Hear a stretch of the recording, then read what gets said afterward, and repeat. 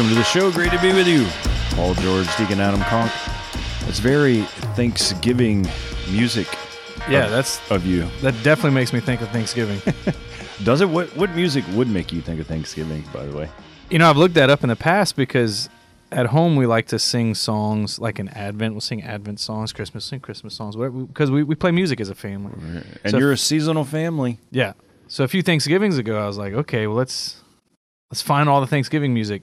There's literally just one song that like America kind of sings for Thanksgiving, and it's a hymn, believe it or not. Really? You ever heard the song, Let all things now living a song of thanksgiving? Yeah. You ever heard that? Mm-hmm. So every year at the White House. I don't sing it, but I've heard it, yeah. Every year at the White House, they sing the song on the front lawn. They've been doing that for years and years. Really? But like it's kind of like our national Thanksgiving song. Really? Yeah. I mean, it's a Protestant hymn, but it's been associated with giving thanks. And that became so that's the only one I'm aware of. Who knows? So get together and sing that next Thursday, folks. Yeah, well, most people, when it comes to Thanksgiving, are already singing Christmas songs. That's right. You know, so the challenge is just to be in the season. And we debate all this all the time, every year on the show. Mm-hmm. But it's worth doing again. I mean, we don't really debate it. We talk about it. Right. The tension between starting Christmas too early and skipping over Advent, because Advent happens in a couple of weeks, right? Like this Sunday, we begin a new year. We celebrate Christ the King. Mm-hmm. It's a big, big deal. It is a big old deal. It's worth our time and attention. We're going to give it that today. Yeah. By the way. So anyway, welcome to the show, everyone, wherever you're listening on the radio or on the podcast.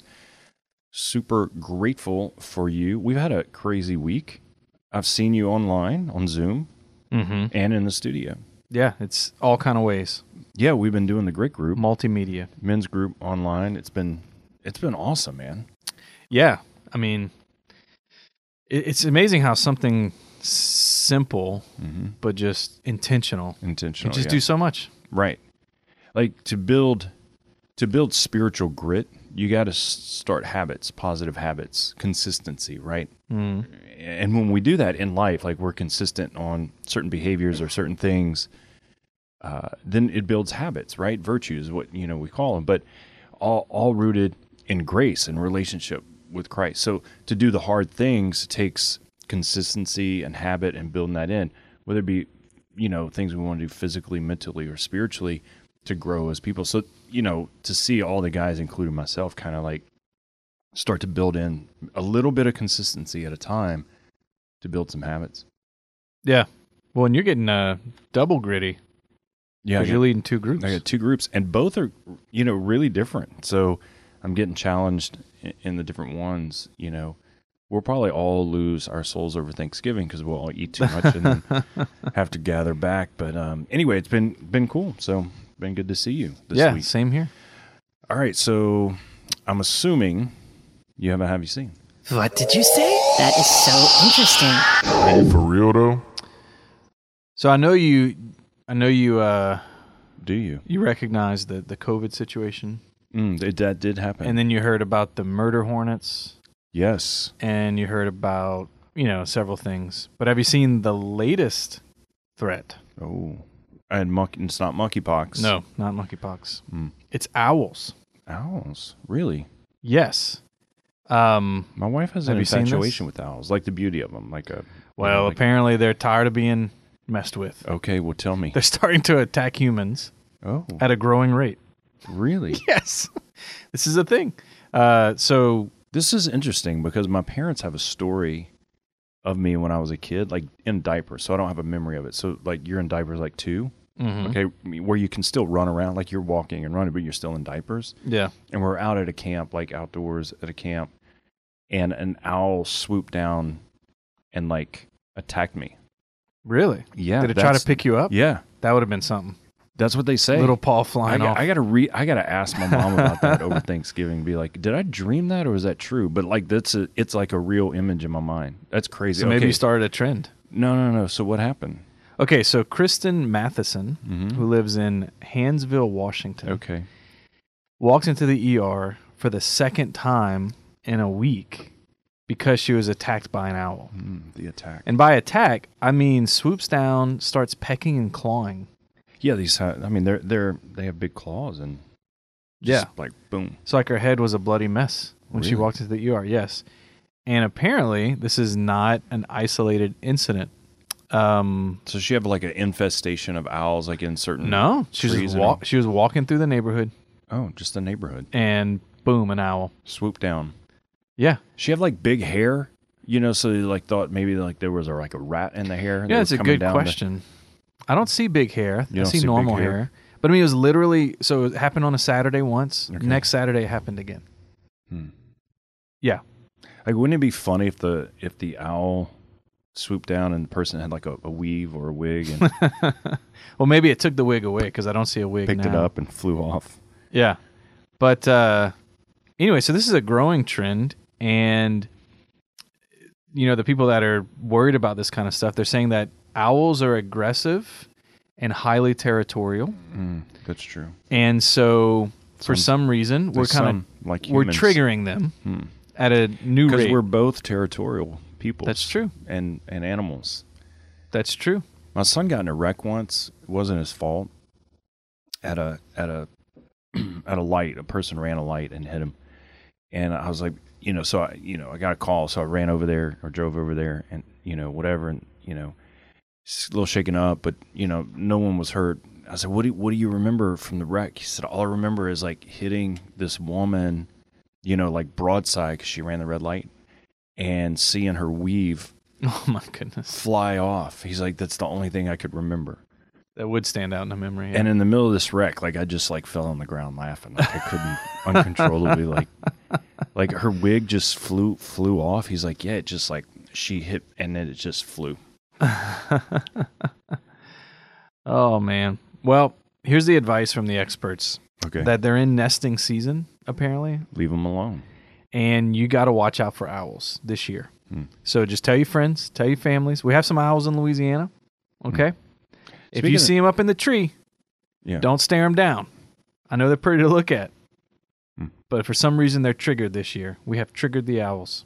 Well, you know all about nesting, like when like in the home. Yeah, human nesting. Yeah, human nesting. Like when your wife is like pregnant or like you're moving or what, like there is like an emotional sort of nesting that happens. That's right. Don't get in their way. No. Like let it happen. Like, you learn like, hey, let me get in the way. And you're like, no, that's not going to work.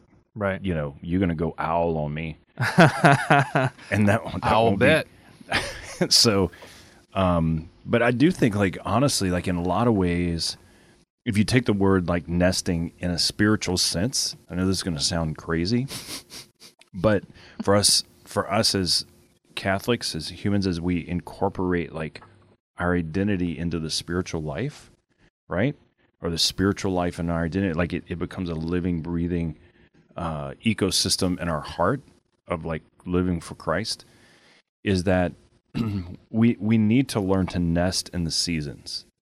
And I say that in all honesty because the world's going to tell us to move on from Advent into Christmas before we even like reflect on like the power of the incarnation, right? So we come into Christ the King this Sunday, which is like the end of ordinary time. Like, hey, it's over. We're beginning a new year.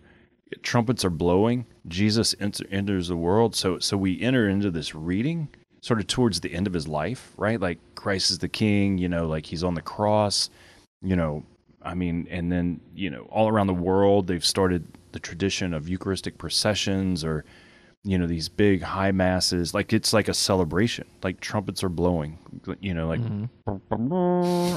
like that's what I imagine. Like here comes the King, right? And then that ushers us into this humble season of Advent where we journey with the beauty of the incarnation, Mary and Joseph, and like really enter into this beautiful time. And yet, right, we're already shopping on Amazon, Christmas and gifts and a lot of like, and I get it, like it's part of like what happens.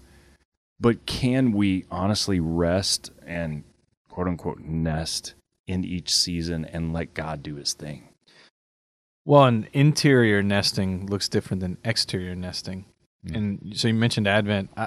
I'm fascinated at what seems to be a growing phenomenon, which is secular Advent. You've heard of secular Christmas before, right? Of course. Yeah, we've all heard of that. Yeah, I mean, Jingle Bells, Santa Claus. Yeah. I mean, you go in. And it's not intrinsically evil, but the idea is No, at Christmas, Halloween, you go into, any hardware store or convenient, like it's all Christmas already, yeah. Right. Well, I guess because the Christmas market is kind of maxing out or plateauing, they're now developing secular Advent. Have you seen this? Secular Advent wreath, candles, what? No, what it's the exact opposite of what Advent should be, just like secular Christmas. Okay. It's this interior-exterior difference. So secular Christmas is an exterior thing, right? Like I have to build a lot of things exteriorly, get a lot of presents, do a lot of parties. Like that's the purpose of Christmas, is to kind of build this exterior wonderland instead of an interior welcoming of the Lord into our life, right? So this exterior Advent, the secular Advent, literally you get a calendar counting down to Christmas, and then you have certain gifts to do each day, right? Oh, okay. So I don't know more, if you've seen more this. gifts. Right. More consumerism. Yeah, so for example... More money, parents. Not to promote certain things, but there's a certain plastic brick building company, toy company, that has Advent calendar, and you open up each day and you get a new little thing to build. Oh, and then you buy the thing to build. Right. Then there's more adult versions, so like... chocolate companies are having Advent calendars where there's a little chocolate to eat every day. It kind of, in some ways, it makes me a little angry. Like, this is what the secular world does. Is like it takes the Christian tradition, right, and like turns it on its head, and commercialize it, money, and it's just like, And look, we're not bagging on like the whole Christmas thing. Like there is something beautiful about parties and like family and the giving of gifts and whatever, like all that still has a very Christian undertone and meaning to it, right? But what we're talking about is like entering into the season spiritually, and what you're talking about is internally. Yeah, right? interior nesting. Interior nesting, like absorbing the reality that what is taking place spiritually in our spiritual life is like happening in my heart. And I think that's a good point, because that's what we're trying to do with the grit groups, like the men's, is like, let's develop like this interior, fortitude, virtue, strength, grace to grow this spiritual life inside of us.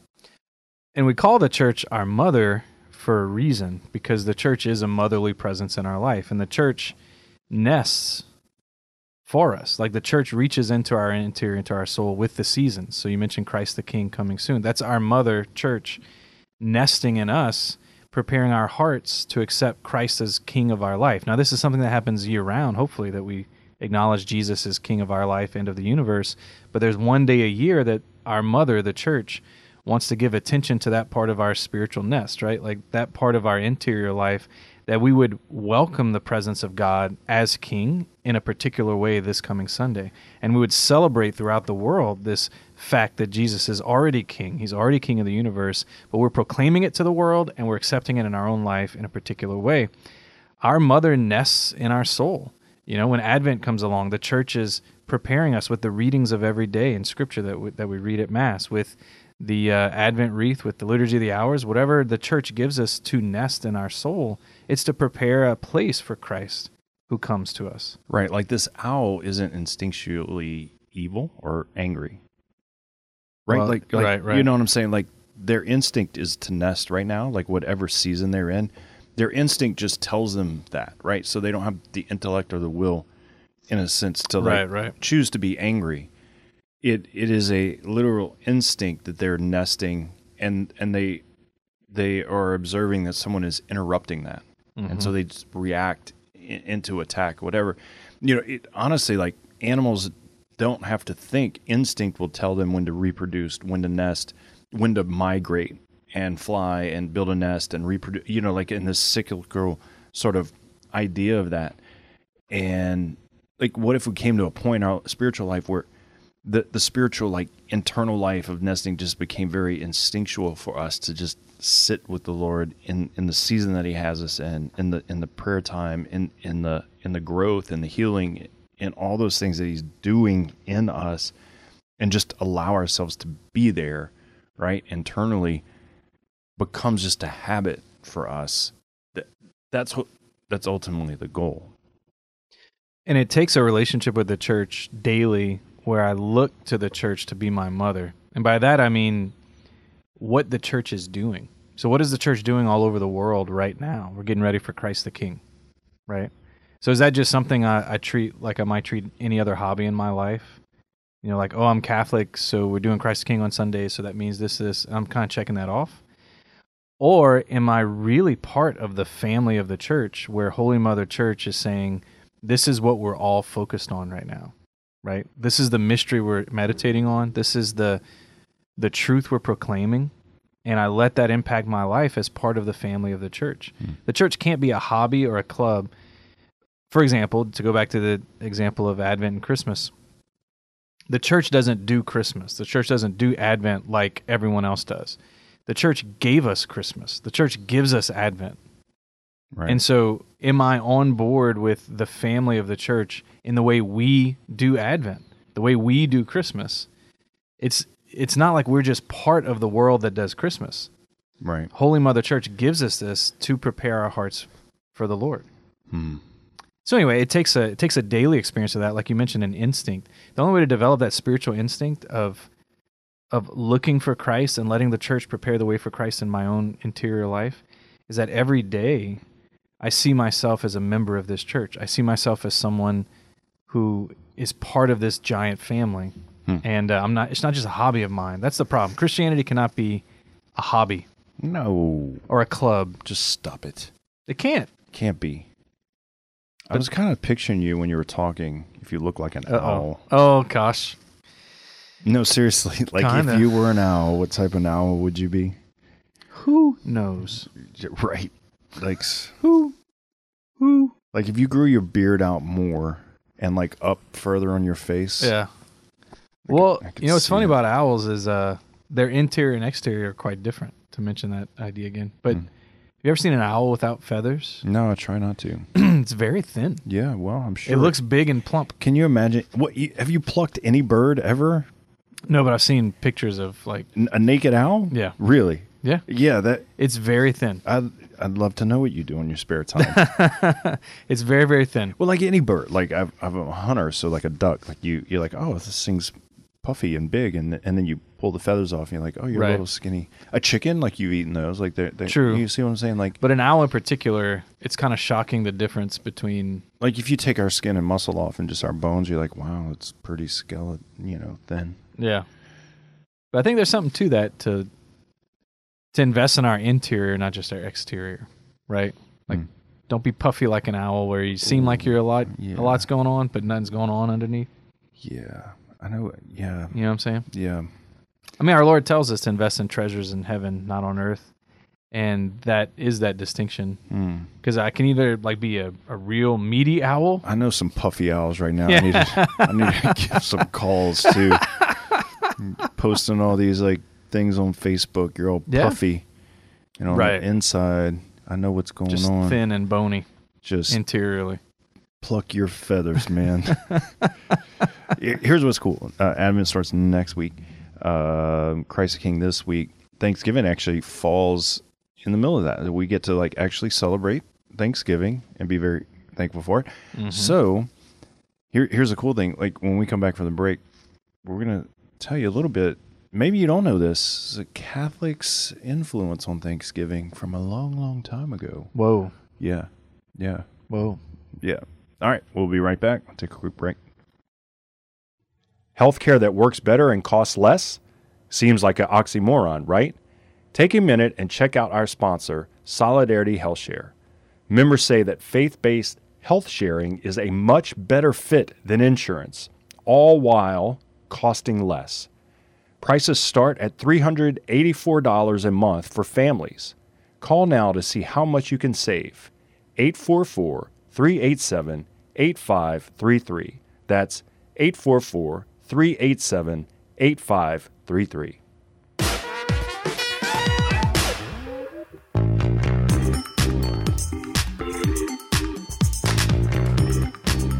Welcome back to the show. Great to be with you. Thanks for listening in today. Deacon Adam Conk, Paul George in studio. We'll probably take next week. Do you think a new off listener knows which is which? Like who is who? Yeah. Who?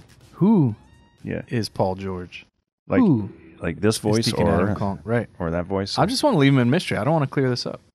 Well, I mean, people who wouldn't know us, just listen to the show, wouldn't know who we are. If they don't look. I guess I call you Paul sometimes, and you call me Adam sometimes. But if you did shave your beard, like people don't know this, like I don't have a beard. Adam has a big fluffy beard, and your face is thinner, and you look younger. You look younger shaven, just by the way. Yeah, and that's not a bad thing. I'm not saying that you look old. I'm just saying you look younger. Yeah. So Yeah, I look. I think I'm like the owl, where I'm better off with some feathers on. Oh, you think so? It's a little shocking. I think most birds. I would say all birds look better with their feathers on. Mm-hmm. Yeah. Mm-hmm. Yeah, I think I'm just like that. Better with the beard. Yeah. But speaking of birds, turkeys we celebrate this week. And like turkeys have these really tough, hard feathers.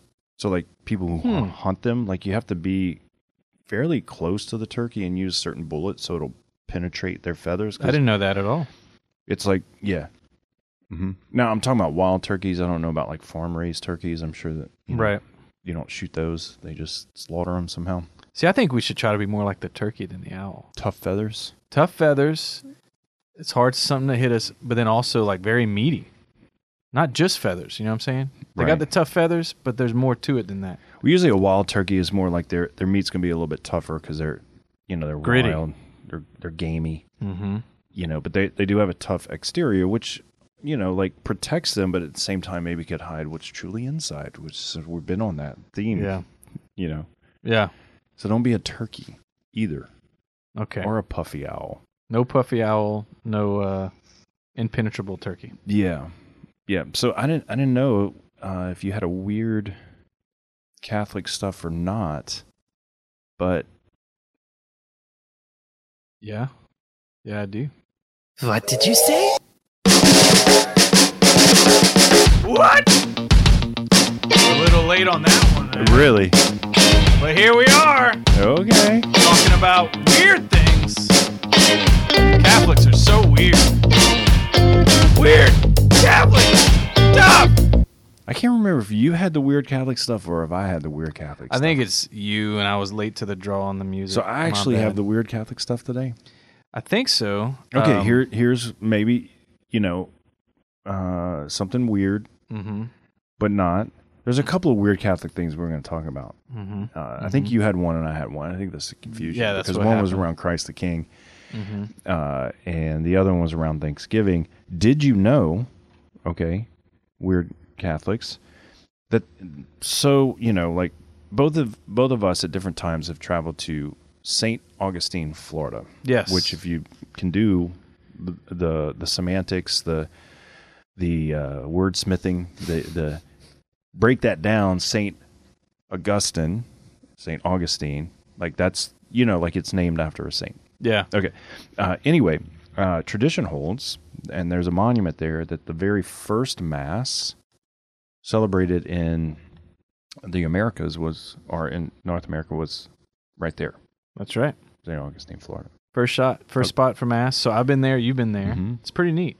Some people hold this, though. So here's the weird Catholic thing. They kind of like, and here's what's cool is like in faith, in our spiritual life, like everything can be sanctified and made, good and holy. Like we can change culture that way, right? Mm-hmm. The first American Thanksgiving was actually celebrated on September 8th, the feast of the birth of the Blessed Virgin Mary, in 1565, a few years ago, in St. Augustine, Florida. The Native Americans and Spanish settlers held a feast, and the Holy Mass was offered. This was 56 years before the Puritan pilgrims of Massachusetts. Don Pedro Mendez came ashore amid the sounding of trumpets, artillery salutes, and yada, yada, yada. So there's sort of these two Thanksgivings that happen. Was that the day of the first Mass, September 8th? And then they had a meal after? I don't know if that was the exact first Mass, but I mean, it was what they're saying is the first Thanksgiving meal together with the natives and the Spanish settlers, and they celebrated Mass, a holy thing together. So there wasn't this division that was happening. So now we can all be weird next Thursday when we go to our family gatherings. We can be weird Catholics. Did you know this isn't the real first Thanksgiving meal? So they're saying that the second American Thanksgiving was happened with Don Juan Donato requested the friars to say Mass of Thanksgiving after which he formally proclaimed La Toma. So anyway, like there's all this, history, but Catholics are a part of that. That's awesome. There's something very Catholic about having a meal. Something very, faith-based, family. And it's interesting to me that a lot of people I'm talking to that are younger than you, like you're like kind of your generation down a little bit, that are like married now, and they don't eat together. Yeah, that's rough. They don't have family meal together. That's rough. Now think about this. Like think about what's happening. Like they're just not eating together. Like we live in a world where like we have Waiter and apps and Grubhub and whatever. I'm naming things that I don't even use, but we order food, we're to go, we're at games, we're busy, and families don't eat together. And then it's just when you have little kids, it's just too hard to eat together. So it's just like it's a crazy mess. So a lot of people here in South Louisiana, they're not eating together. So a lot of people will feed their kids, at like whatever 5:36, and then the couple might eat together later, or they just might there's just no consistency. Really? Yeah. It's happening a lot, like a big time. Like it's a movement away from like the dinner table, which is like the most sacred of places in the home is the dinner table. Yeah. There's a sacramental value to the table because it's symbol. I mean, the two tables of Catholic culture are the altar, where we offer the holy sacrifice of the Mass and consume it, the meal, and then literally the table at home, where we give thanks to God for what He's given us in the food we eat, and then offer it back to Him by eating together as a family at that table. Right? It's not the same offering to God. Like thank you God for this food. We give that thanks partially by sharing it as a family together. Yeah. Because it blesses our family to be together. And so the reason God gave us food was not just to keep us alive in our bodies, but keep us alive in our family. Yeah. And so, that is a troubling trend. I didn't know that was like a thing. Yeah, it's happening, and I think people just don't know how to do it, so they're just not, or maybe they didn't do it growing up, or they're came from a home where they're just so busy. Both parents are working. Look, I'm not like judging. There's a lot of dynamics going on, but what I'm saying is like the move back to the table is like huge. Like if you were just simply, like if you were to ask me like, what is the one thing that you guys did that you would never change, that was really hard and really good and was really something, is like we just ate together. You're like, oh, like so you didn't go to like daily mass as a family, like force your kids to say 5 rosaries a day and do liturgy of the hours until they bled. Right? That'd be a lot of like we over hours. Like kind of complicate it. Like no, like we just ate dinner together every night.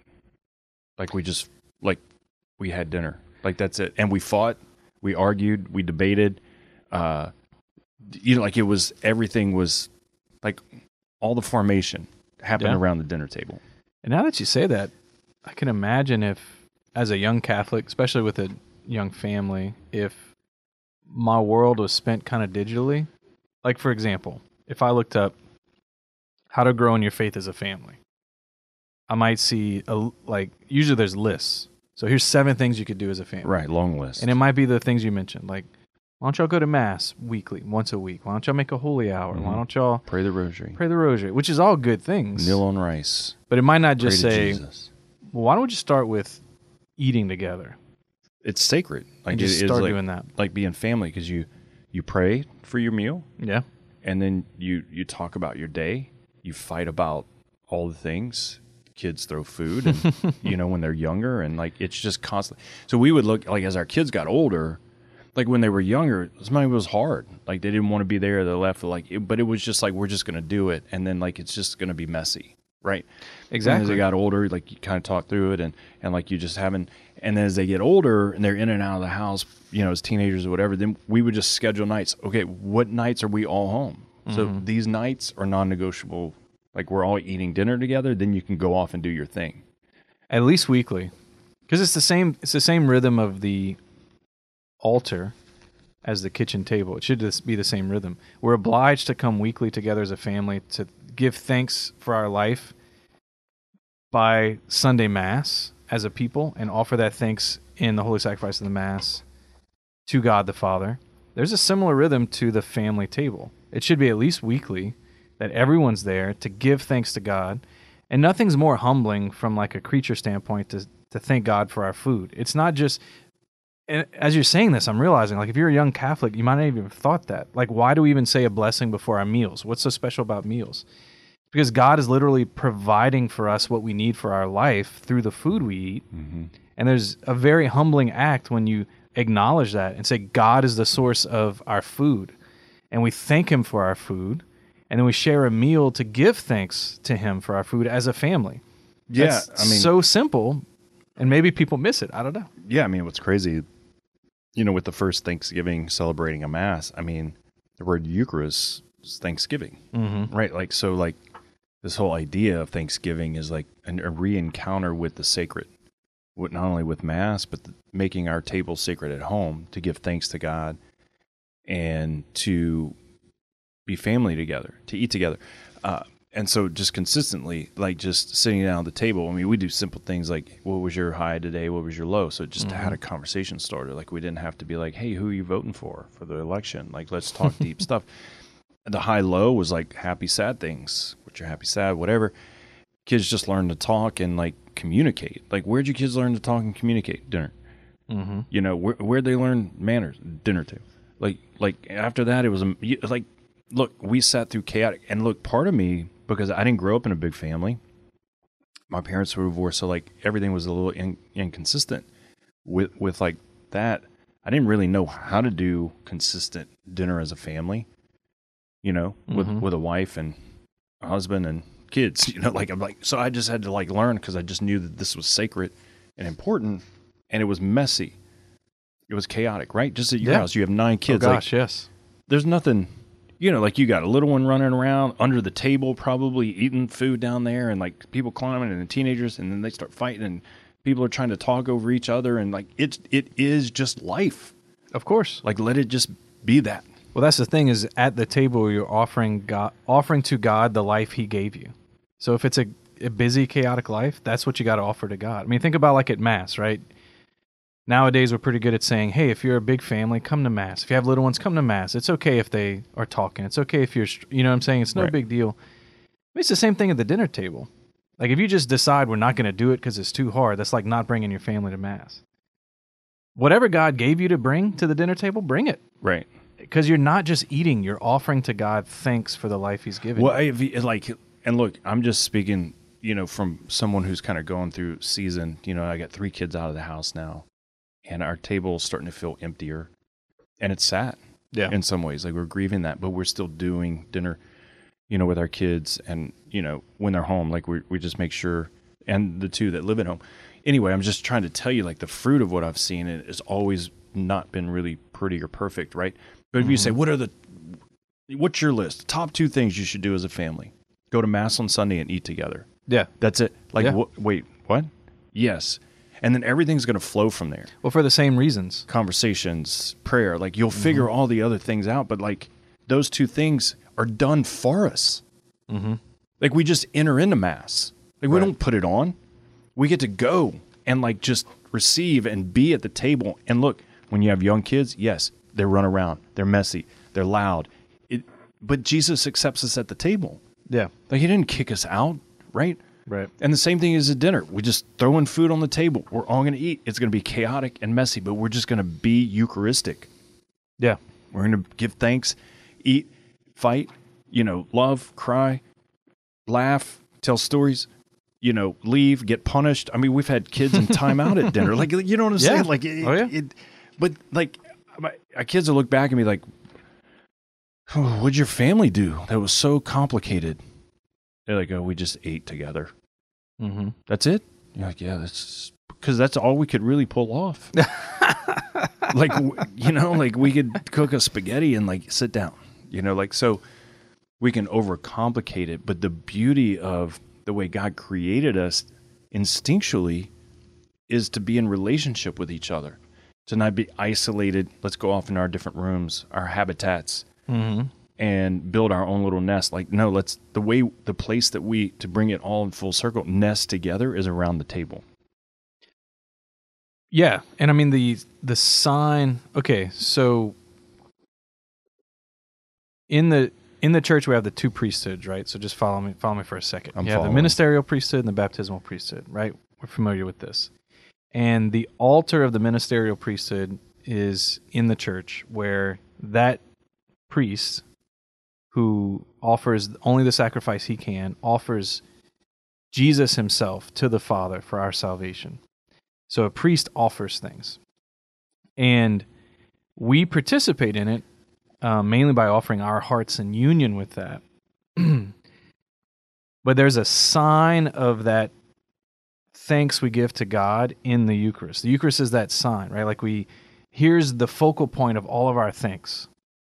And it's not just our thanks, but it's the thanks of Christ himself. Like, we've been brought into Christ, who thanks the Father in an eternal act of thanksgiving. Christ, who receives life from the Father, gives it back eternally in the Holy Spirit in thanks and gratitude eternally. And we get caught up into that at Mass.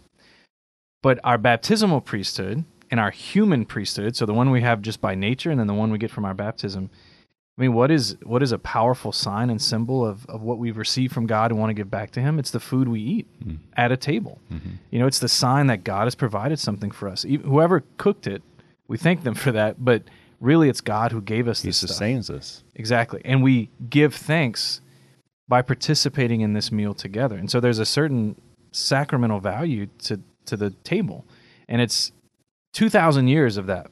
This is not a new idea. Christianity has been 2,000 years. Even from the beginning, you can read about St. Paul talking to the early church. Some people got a little carried away with the meal part. Like Mass, for some people, Mass kind of included both.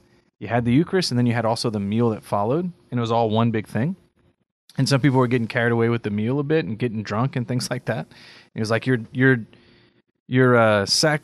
committing sacrilege against the Eucharist by turning it into a drunkenness and like overindulgence in the meal. But the connection of the two things, of meal and the Eucharist, two separate things but connected because our priesthoods are connected, is literally from the beginning of the church. Yeah, I mean, look, Jesus gathered around the table, right, with the disciples. They ate together, right? Mm-hmm. He fed the 5,000. They had a meal together. It's a Eucharistic sort of symbol of what was to come, but like they ate together. They had fish and bread. After his resurrection, where did he gather Peter? Around a fire, and they ate together. They had a meal. Like, there's something very sacred. It's what we're created for, right? To give thanks and to be in relationship with one another and to eat together. Like, if I want to hang out with you, like, I'll call you and be like, you want to grab lunch? Mm-hmm. Right, let's go eat and just talk and catch up. If we're not doing that as a family, we don't learn about each other, know our dynamics and personality. We learn so much about, each other around the table. Our personalities, our likes, our dislikes, the way we interact, to communicate, like, and God just enters into the mess of all that, and it becomes beautiful, So I think those that are going to give this a shot, right? Like, we don't do that, and I want to start doing it. I think what you said was awesome. Highs and lows is a great place to start. The way we kind of translate that is like, for the little ones, if you have little ones, is I'll ask, did you laugh really hard today? Or did you cry today? So that's like, for like 3-year-olds, happy, 4-year-olds. sad. Right. Yeah. Like, did something make you really happy or did something make you really sad? Mm-hmm. That usually elicits some conversation, some things to talk about. Mm-hmm. And then you mentioned stories. So like we do Sunday stories, or we pick a theme, like at Sunday lunch. Right. We pick a theme like, Thanksgiving. Do you have any Thanksgiving stories? And so we each get a chance to tell some story about Thanksgiving. Usually I tell stories that they've never heard, like the kids might not have. So about my childhood or about whatever. And so it becomes an opportunity weekly for just telling stories around the table. What are some other things around the table that make sense? it just seems like those are easy conversation starters. And what you'll learn is like, honestly, like I have older kids now too, is like they come home, we all sit down. It's not awkward. Yeah.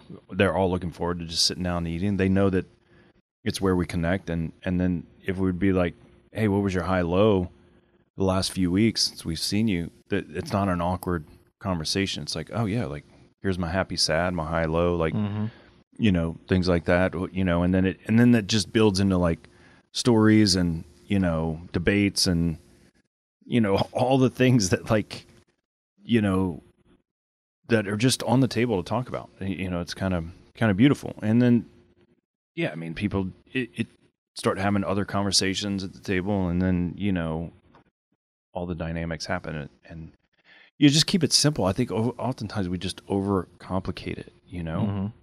Yeah. And, you know, the beautiful thing about the Mass is that we enter into the Mass and God does the work, provides the miracle, and we partake as a community. And then he sends us out, right? To live. Like it's a springboard for the Christian life. We flow out of the Mass, Eucharistic people of thanksgiving, to be sent out. And then where? To our families. And like we're built up around the table. Like, so we just repeat that. Meals are provided. Like we just cook it, put it on the table, sit around and eat. And then it just happens organically, naturally.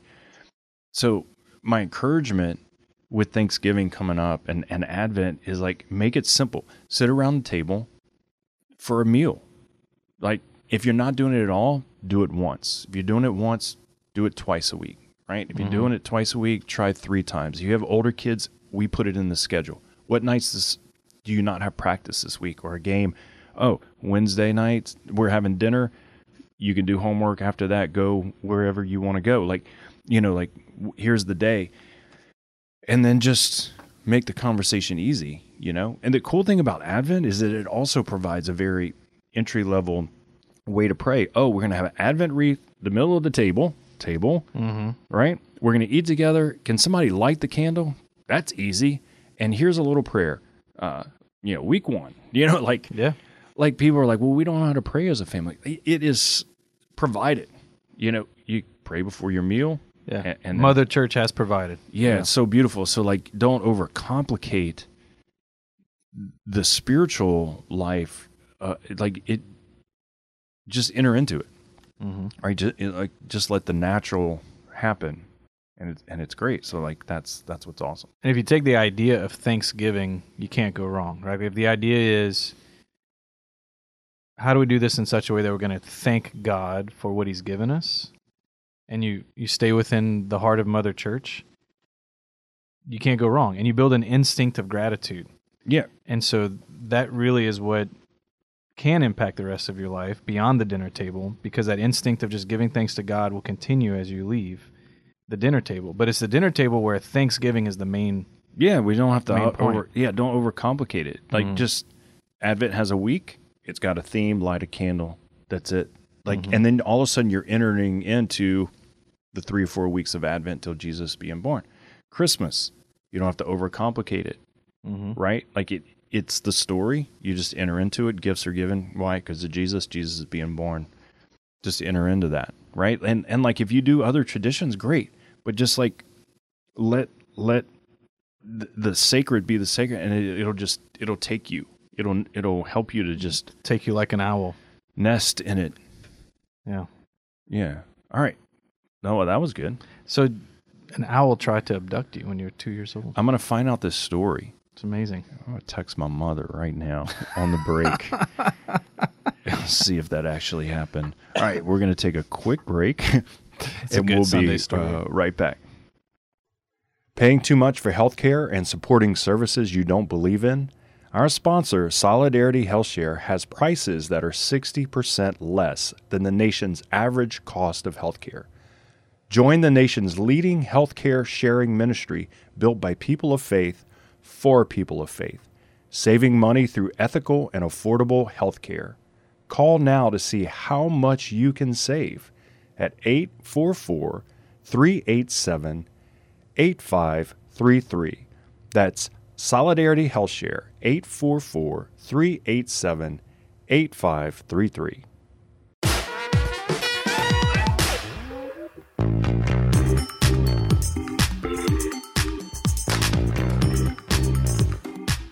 Welcome back to the show. Great to be with you. Thanks for listening in. Paul George, Deacon Adam Conk. Whether you're listening in on the podcast, feel free to share the show, be a part of it, or on the radio, Catholic Radio of Acadiana, KLFT 90.5. You got it. And there's another one.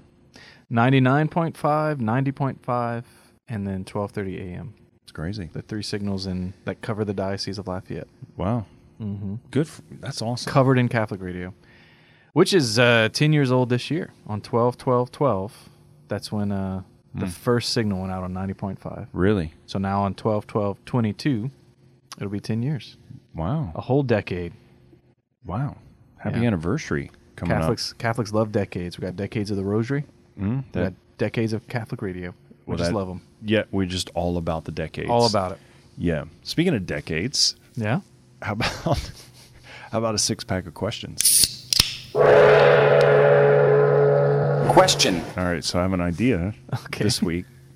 Since it's Thanksgiving, we're going to do round robin 6-pack, which is like back and forth. Mm-hmm. Okay. Rapid fire. Rapid fire. You, me, you, me, you, me. Someone could get hurt, but it's okay. We're willing to take the risk. Yeah. All right. Question number 1. Oh.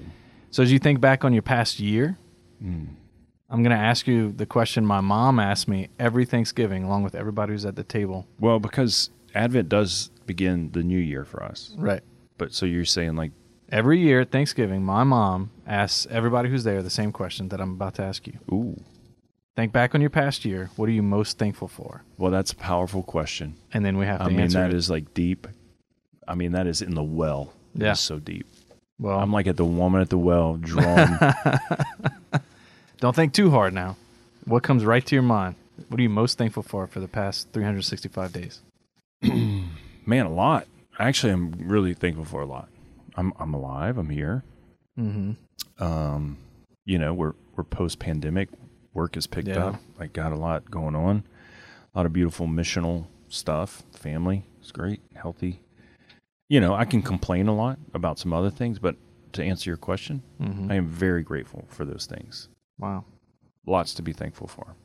It's a good answer. Mm-hmm. My mom would approve the answer.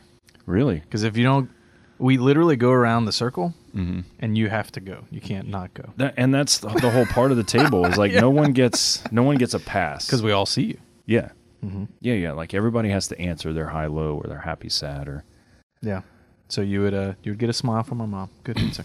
Yeah. Okay. I actually did send a text message to my mom, so if she didn't get back to me, next show I'm going to find out about the owl attack. Abduction. Okay. Yeah. So here's my question. Okay.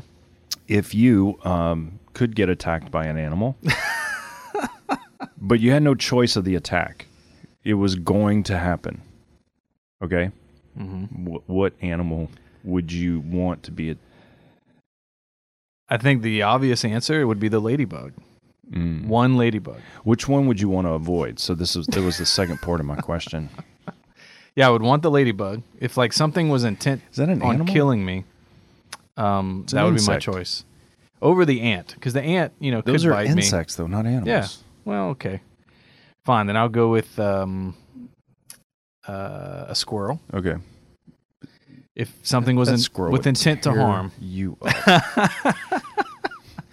Now, the thing I would want to avoid the most would definitely be a grizzly bear. You would not survive. I would not want the grizzly bear after me. I'd rather a lion than a grizzly bear, I think. I don't know why. No scientific reason. I like my chances with a lion more than a grizzly bear.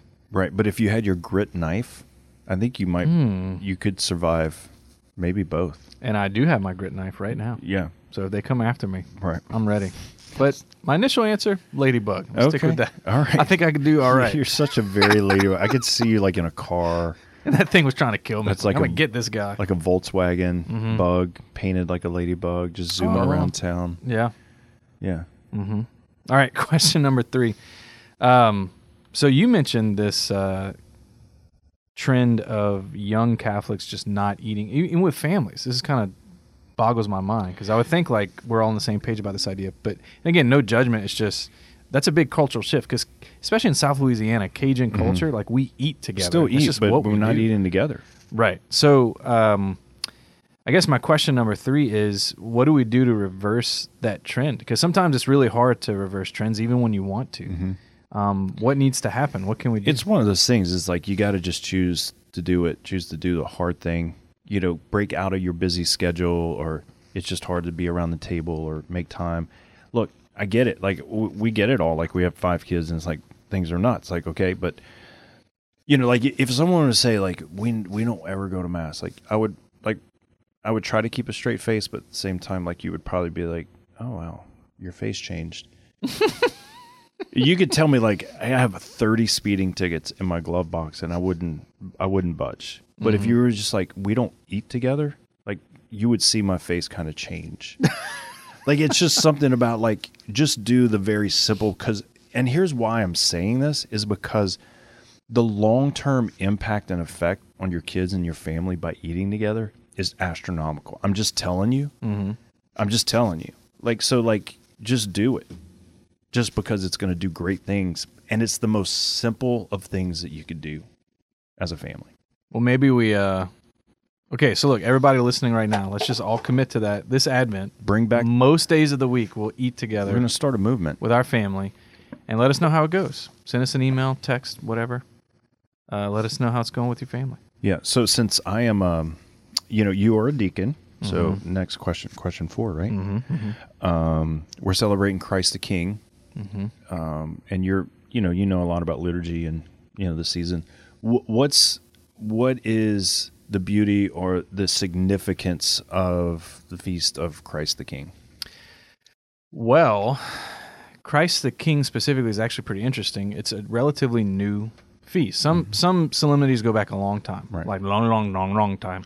Like Epiphany is one of the earliest ones we have. Obviously, long time. Yeah. But Christ the King's pretty new because it's actually when the world began to become a place of these superpowers. Mm-hmm. Now, we had empires in the past that like took over, like Rome and this and that. But as the New World was discovered, and then we had technology advancements where weapons became very advanced, and we have like this big, things like Cold War and World War II, like this big. So anyway, as that kind of world started to exist, the Holy Father in the 1800s, Leo the 13th, knew we needed some kind of statement that as on the world stage, Christ is always the king. Right? Like, okay, you have all these superpowers fighting for power now. But at the end of the day, Christ is always king. Amen. He's a universal king. So we need a statement to the world that that's true. It's already true. It's not like we're not fighting about it. We're just proclaiming it. It's done. We're just proclaiming it. And so this Feast of Christ the King was instituted for that reason, to proclaim to the world that Jesus Christ is already king. So whoever happens to be in charge right now, superpower-wise, U.S., China, Russia, whatever, Christ is the universal king. And that's a really important message for today. And one of the ways the church proclaims that on that day is to encourage Eucharistic processions in streets, which is something that started really with Corpus Christi. That's one of those old solemnities where we would walk around publicly outside with Jesus just to remind people that the Eucharist exists. Well, we're encouraged on Christ the King to do the same thing, but proclaiming this Jesus we're walking around with is King of the universe. And it's an opportunity for presidents and kings and others to bow themselves publicly before Christ the King. And so if we happen to have any Catholic presidents, that's a great thing for them to do on that day, is to willingly publicly be seen bowing down to the Eucharist in a procession. Christ the King. All right, so question number 5. So you mentioned the first Thanksgiving was a Catholic thing. Yeah, that's what they said. It's pretty neato. So my question to you is, what does a Catholic Thanksgiving look like, let's say next Thursday? What do Catholics do to celebrate this national holiday of Thanksgiving on Thursday? Some families are blended. Like not everybody is Catholic or whatever, like extended families, and not everybody, like when you get a whole bunch of people together, people have different like beliefs and stuff like that, right? So like when you asked the question, my immediate thought was not my immediate family, but like a whole bunch of people at Thanksgiving. To be Catholic there is just to be authentic, right? To maybe make sure that a prayer happens, make sure that there's joy around the food and the table, loving the people who are there who may not believe what you believe or think the way you think, and just engaging the culture that is sort of your extended family. Like to make sacred what is, to bring Christ into it, Christ the King, into everything that we do. And we don't always have to be like, you don't have to walk around with a crucifix or carrying a 8-foot cross into Thanksgiving, family, but just be authentically Christian is beautiful in itself. Nice. Yeah. All right, question number 6. You get the last question, dude. Wow. And you can bounce pass anytime you want, but it's balls in your court. Okay. Favorite dish at Thanksgiving? I mean, hands down, you can only have one dish. Brisket. Man, most people are having a heart attack right now. Why? Not in South Louisiana, but around the world, because like everybody's like, turkey, you have to have turkey. Or cranberry or whatever. Whatever. I'm a Cajun. Yeah. That's And, what people don't know, man. I'll take beef, pork over turkey all day long. Now, that being said, a good fried turkey or barbecued turkey, like grilled turkey, yeah, is delicious. But still, if you got brisket on the table, to me is like if to. you cook the turkey on a beautiful like cypress board and got it real smoky, right, and seasoned it well, and then when it was done, you threw the turkey away and ate the board. That's would be better for me.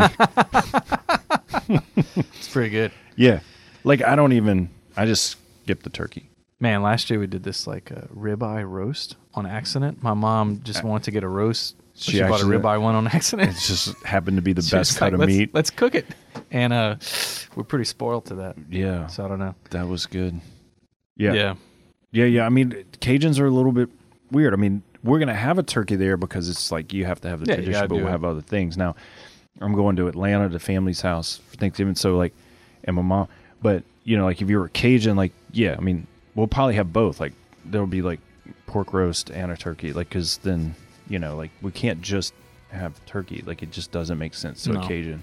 Well, and look, if we're giving thanks to God for His many blessings, why don't we bring in the best? And if it's food, and we're thanking God for our food, why don't we bring in the best food to give thanks to God for? Right? That's my thing. So, if we got a good brisket or ribeye roast, let's give thanks to God for that. Yeah, let's do it. Yeah, great show today, man. Thanks everyone. Thank you for. You're a hoot for listening in to the show. Don't get attacked by an owl over Thanksgiving. Watch out for them owls. But have a great Thanksgiving with your family. Don't mess with Mama Owl. Christ the King and the beginning of Advent, and we'll see you soon. God bless.